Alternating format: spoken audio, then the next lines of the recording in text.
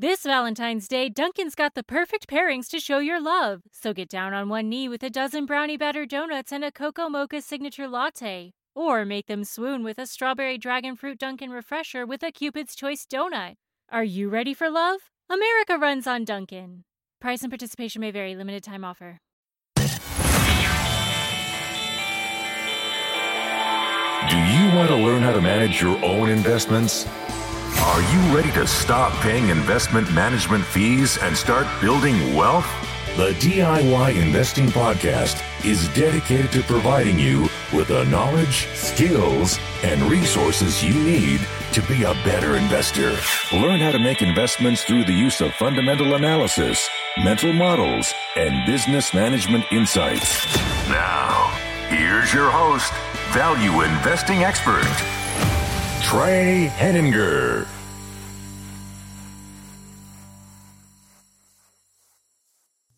Hello and welcome to the DIY Investing Podcast. My name is Trey Henninger and I'm your host. In today's episode, I want to discuss the government's reflexive response to the coronavirus outbreak and the second and third order effects we are likely to see from actions taken this year. We'll focus primarily on the moral hazard of government bailouts of private enterprises. Before I get started, I want to make a short request. If you haven't already, please consider giving this podcast a rating and review. Your 5-star ratings and 1 or 2 sentence reviews help me to grow the podcast audience by attacking the YouTube, Apple, and Spotify algorithms to really harness those ratings and to grow the show's audience. So if you haven't already given the show a rating and review, please leave a rating and review. I really appreciate it. Thank you for your support. So let's dive in. Today's podcast title is Moral Hazard: Why Government Bailouts Are Counterproductive. I think this is particularly relevant today because the United States government recently passed the CARES Act and was signed into law this past week or so. The CARES Act is otherwise known as the Coronavirus Relief Bill. This is the second relief bill released by the United States government to provide economic relief to the United States citizens, United States businesses, and other special interest groups. So what I want to talk about then is, why is the government doing this? Is it a proper thing for the government to be doing? And how does this affect investors and the companies that we are investing in? Now, in general, I try to avoid politics on this show, so I'm going to continue with that by trying to avoid the political ramifications of any of these bills and instead focus on how they impact investors. But I do have to discuss in large degree what it means by moral hazard, because this is a key aspect of what you will see in the impact to investors. So, I believe that these bailouts are occurring today because companies saw that in 2008, when they took on massive risk, when they didn't keep enough cash on their balance sheet, that was okay. Because as a manager, you could trust, hey, if things got bad enough, the government would come in and bail me out. We are now teaching business leaders, we are teaching managers, boards of directors, that they can take on risk, they can privatize profits, and by doing so, they can outsource the risk of failure to the United States government or other governments. This is a massive concern for the stability of our financial system and of the ability for investors to ensure the sanctity of their wealth in the future.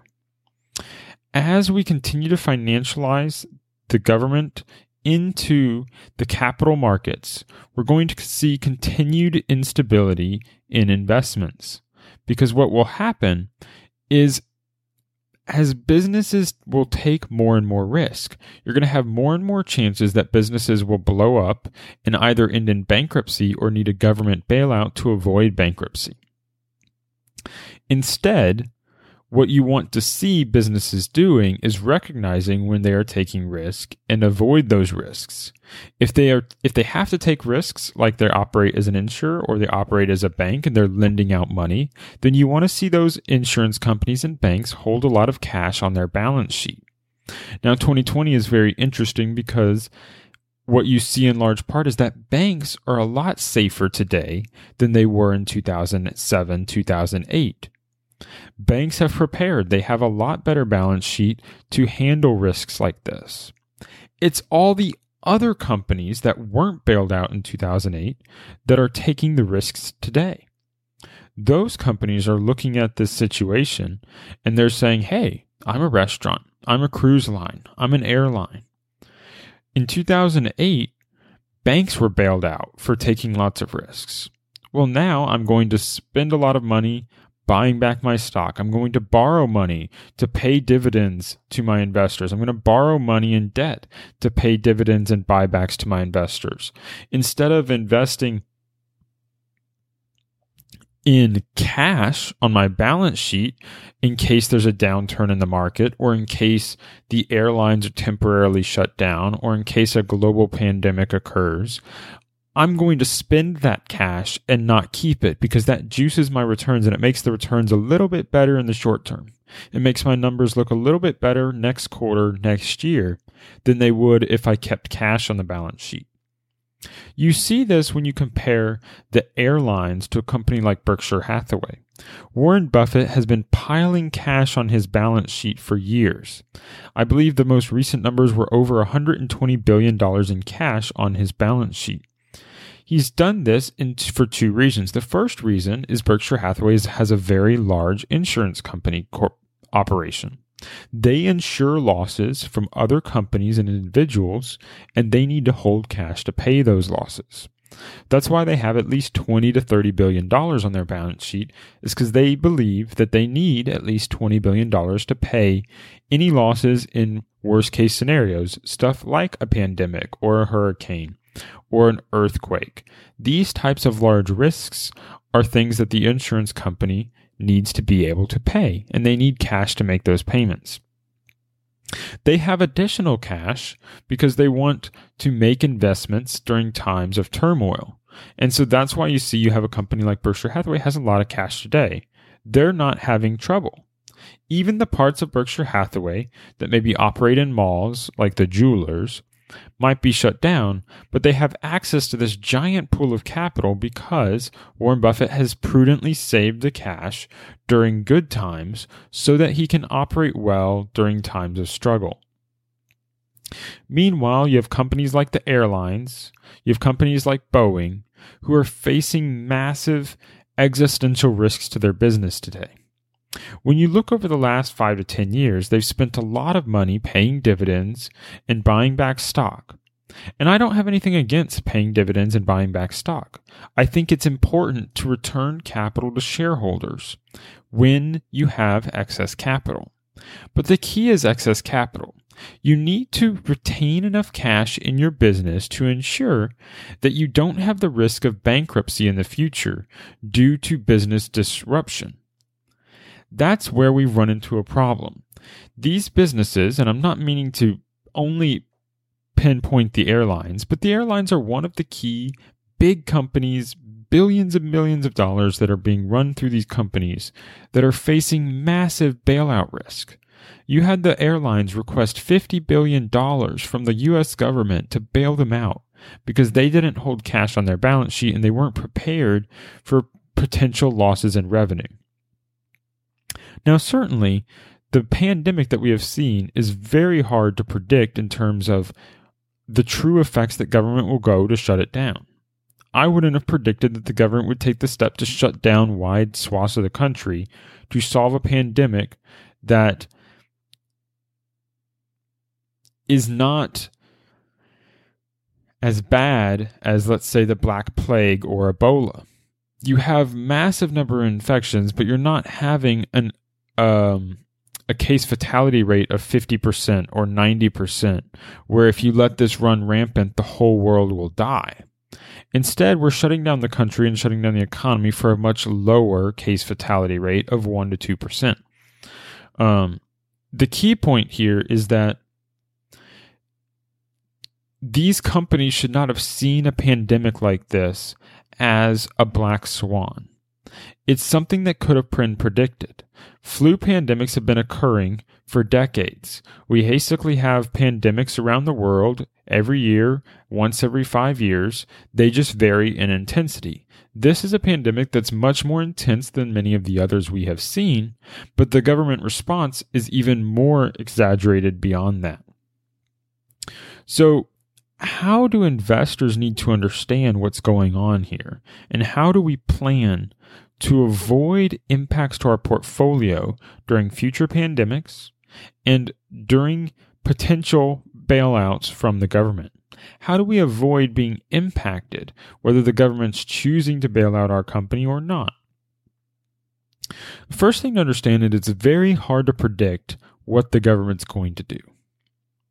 As an investor, you need to make investments without relying on the government to save your investment from failure. You need to make investments where the government's bailout doesn't determine the outcome of your investment.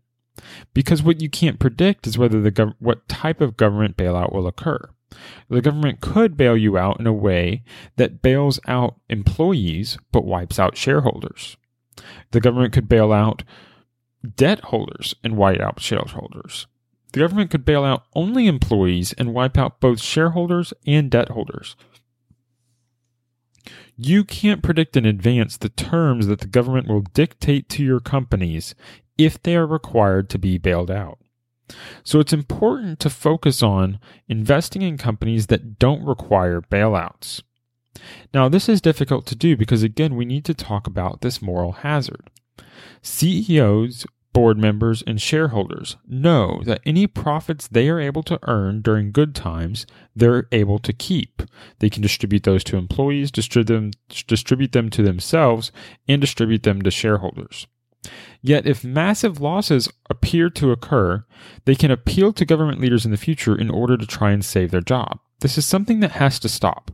Because if you privatize profits and you socialize losses, it's not capitalism. Now, people will accuse this as what goes on in capitalism, but capitalism is not socialization of losses. Capitalism would be to let these companies fail, let shareholders be wiped out, let debt holders take over the company, employees can keep their jobs, the company can continue to run, but shareholders' money would go to zero. That's what should be happening. We should be wiping out shareholders en masse when they're investing in companies that are making bad decisions.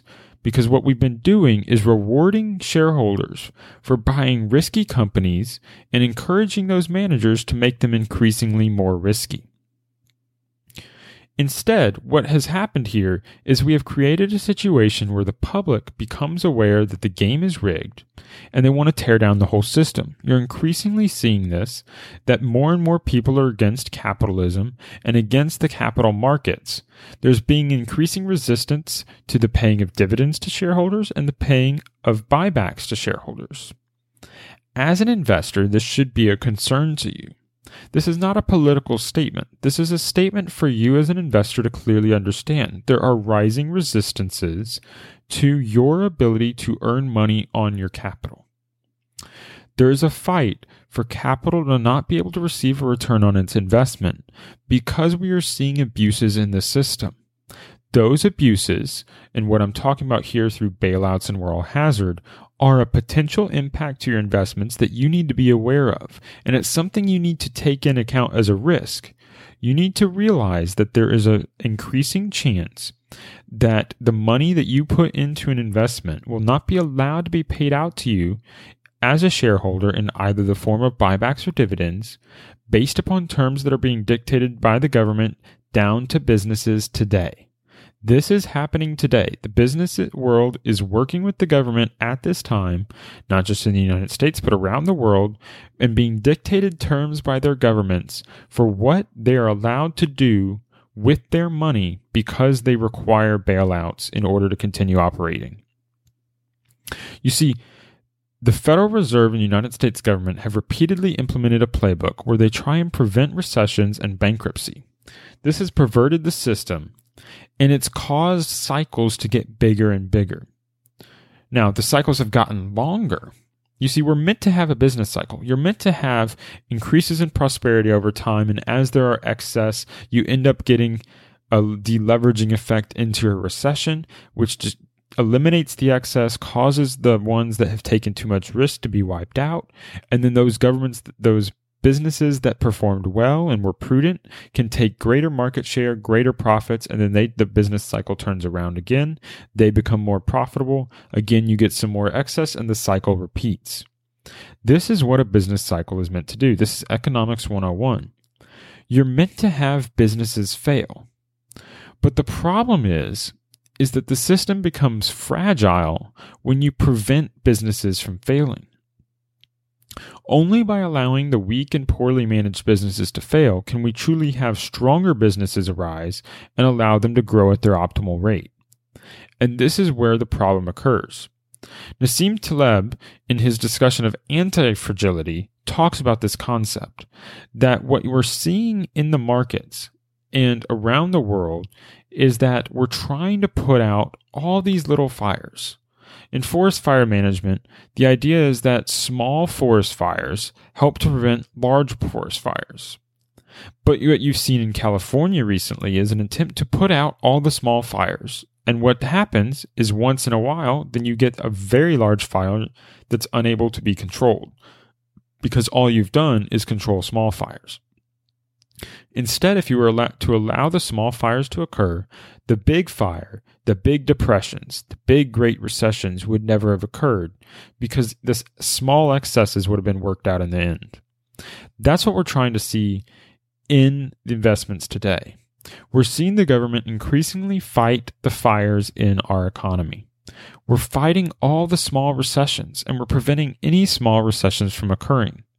What this means is we are at more and more risk for bigger and bigger recessions and bigger potential for Great Depressions as time goes on. Now, there is certainly potential for us to reach a Great Depression type environment from the recent coronavirus shutdowns. Note, I said the coronavirus shutdowns, not the coronavirus itself. The coronavirus is not deadly enough in order to cause a Great Depression on its own. If no action was taken by the government, the economy would continue to operate. There might have been a recession. There probably already was going to be a recession anyway, but the economy would have continued to run and operate. However, because of what we've done to respond to the virus, to respond to the pandemic, we've shut down large swaths of our businesses. Restaurants are closed. Gyms are closed. Cruise lines are not operating. People aren't flying on airlines. Oil prices are dropping significantly. We are creating situations where businesses are set up to fail because they are not allowed by the government to operate. This is a situation that can only continue for so long without creating a massive depression in the United States and around the world. We have a limited amount of time in order to handle this. The government is trying to respond with bailouts, when the government should be trying to respond in a way that allows the economy to run, but not require bailouts. Will we do that? I don't know. I'm not trying to make political commentary on what we should or shouldn't do, because that's not my area of expertise. Instead, what we need to focus on is that as investors, we need to do a few things. First and foremost, and I've already covered it, we need to avoid investing in companies that may need a bailout in the future. This means finding companies that are prudently managed. You should have companies that prefer to operate with a conservative balance sheet. Cash, not debt, on the balance sheet prevents your ability and exposure to need for a massive bailout. The second piece is you need to prefer potential essential businesses. This is something I hadn't thought about before the pandemic was released, but some of the companies I operate in, actually all of the companies that I currently own, operate what is quote unquote an essential business according to the government. They're operating in a business that's not being shut down by the coronavirus. They're continued to allow their employees to go to work. they're not being shut down. Now, certainly they have less demand because now people are not going out and shopping. They're not spending money and the economy is slowing down. However, they're not carte blanche simply being shut down by the government and not allowed to open. So I'm not owning restaurants, I'm not owning retail establishments, and I'm not owning gyms or cruise lines or airlines. I don't own these types of companies, and I was fortunate because I hadn't anticipated the need to focus on essential businesses. But this is the second key area I think you should consider. Focus on owning essential businesses. You now have seen what the government considers an essential business. This means if there are future pandemics where the government considers the need to shut down a company, whether the company wants to shut down or not, you will be invested in companies that aren't going to be shut down by the government. That's an extra area for you to reduce your potential risk here. The other piece to consider, the third piece, is avoid companies with leverage. So this kind of springboards on the first one about conservative balance sheets, but here I'm talking about many different types of leverage.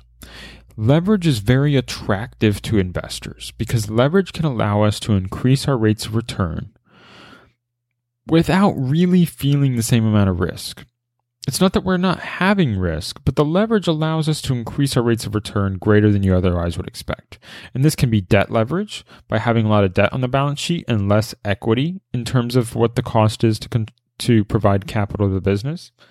This could be operational leverage. This could be owning leases, like real estate leases that you are renting out space and not having to own the whole cost of the space. This could be a lot of fixed cost businesses, where if revenues were to decline 10%, the earnings might decline 50%. But the same is true on the other side. If revenues were to grow 10%, you might increase earnings by 30 to 50%. In good times, these companies are very attractive to own. But it also means in bad times, it might be a company we want to avoid. So across a long cycle, it means this company is a little more cyclical.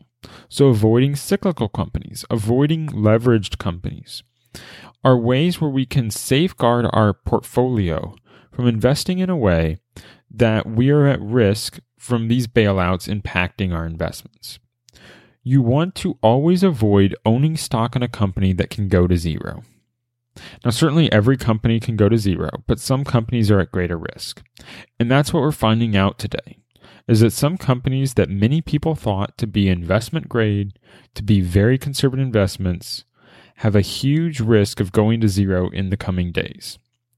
In my next podcast, I will talk about the investment landscape today and how many companies have the chance of going to zero or performing very well. And that'll be the topic of episode 72, where we will discuss those binary investment outcomes. But for now, you simply need to understand that you need to focus on finding the companies that you don't think the government is going to have to bail out. This can be hard, but it's the work that's necessary for you to do in order to reach the point where you can feel safe and comfortable in your investments and sleep well at night with your portfolio when losses are mounting. We are in a bear market, and stock losses have increased significantly across this bear market. If you're looking at your portfolio with a lot of stocks in the red, you need to understand these risks for each and every company in your portfolio. Are they at risk of needing a bailout? Are they at risk of going to zero? Are they at risk of the management having been perversely incentivized by the government to take on risks simply to profit management? The last way that I think you can eliminate some of these risks is to focus on investing in smaller companies. Government bailouts are going to heavily preferentially favor the largest companies in the world and the largest companies in the country. This is stuff like airlines. You don't have small airlines. You have big airlines because small airlines can't succeed. But you do have smaller other types of companies.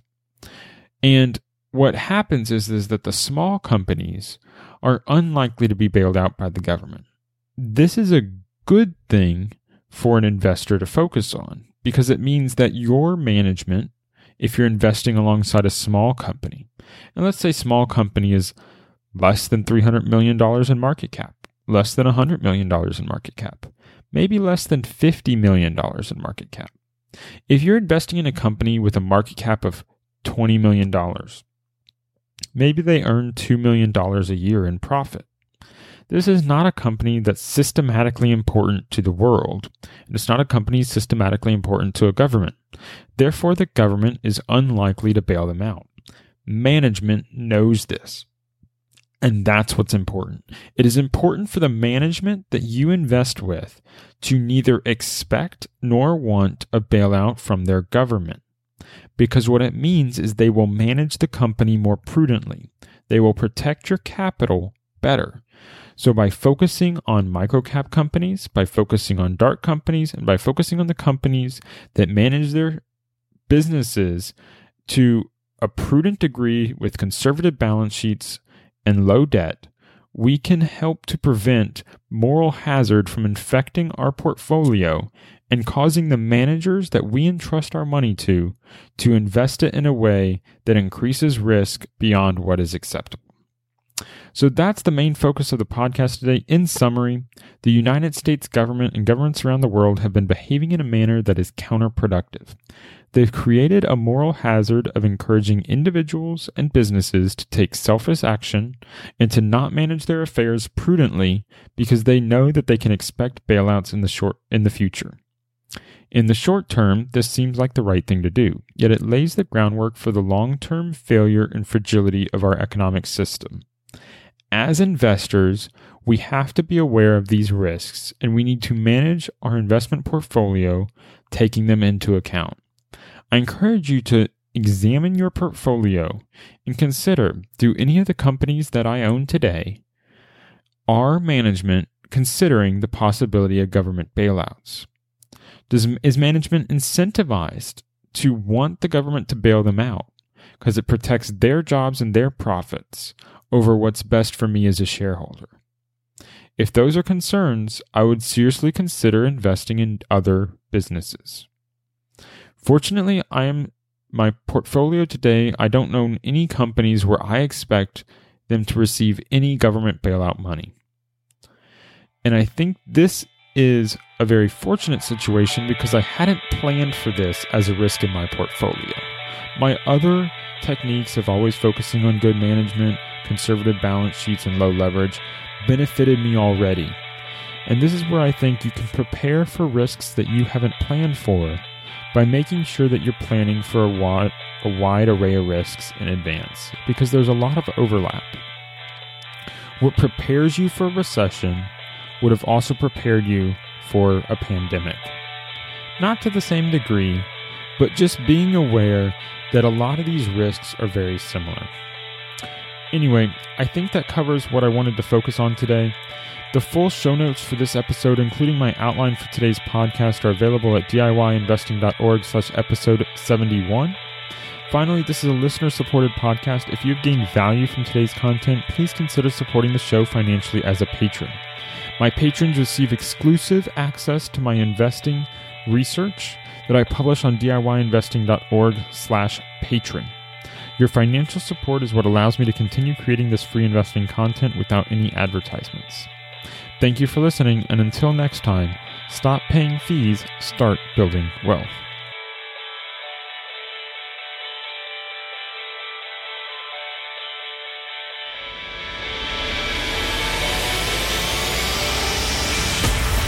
Thank you for listening to the DIY Investing Podcast.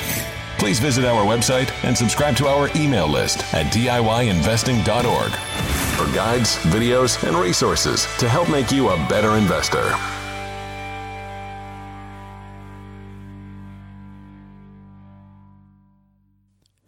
The DIY Investing Podcast is presented for general informational and entertainment purposes only. I have not considered your specific situation or risk profile, and I have not provided investment advice. The information presented on the DIY Investing Podcast should not be construed as investment advice. The views and opinions expressed on the DIY Investing Podcast are those of the participants and do not necessarily reflect those of the show's host or sponsors.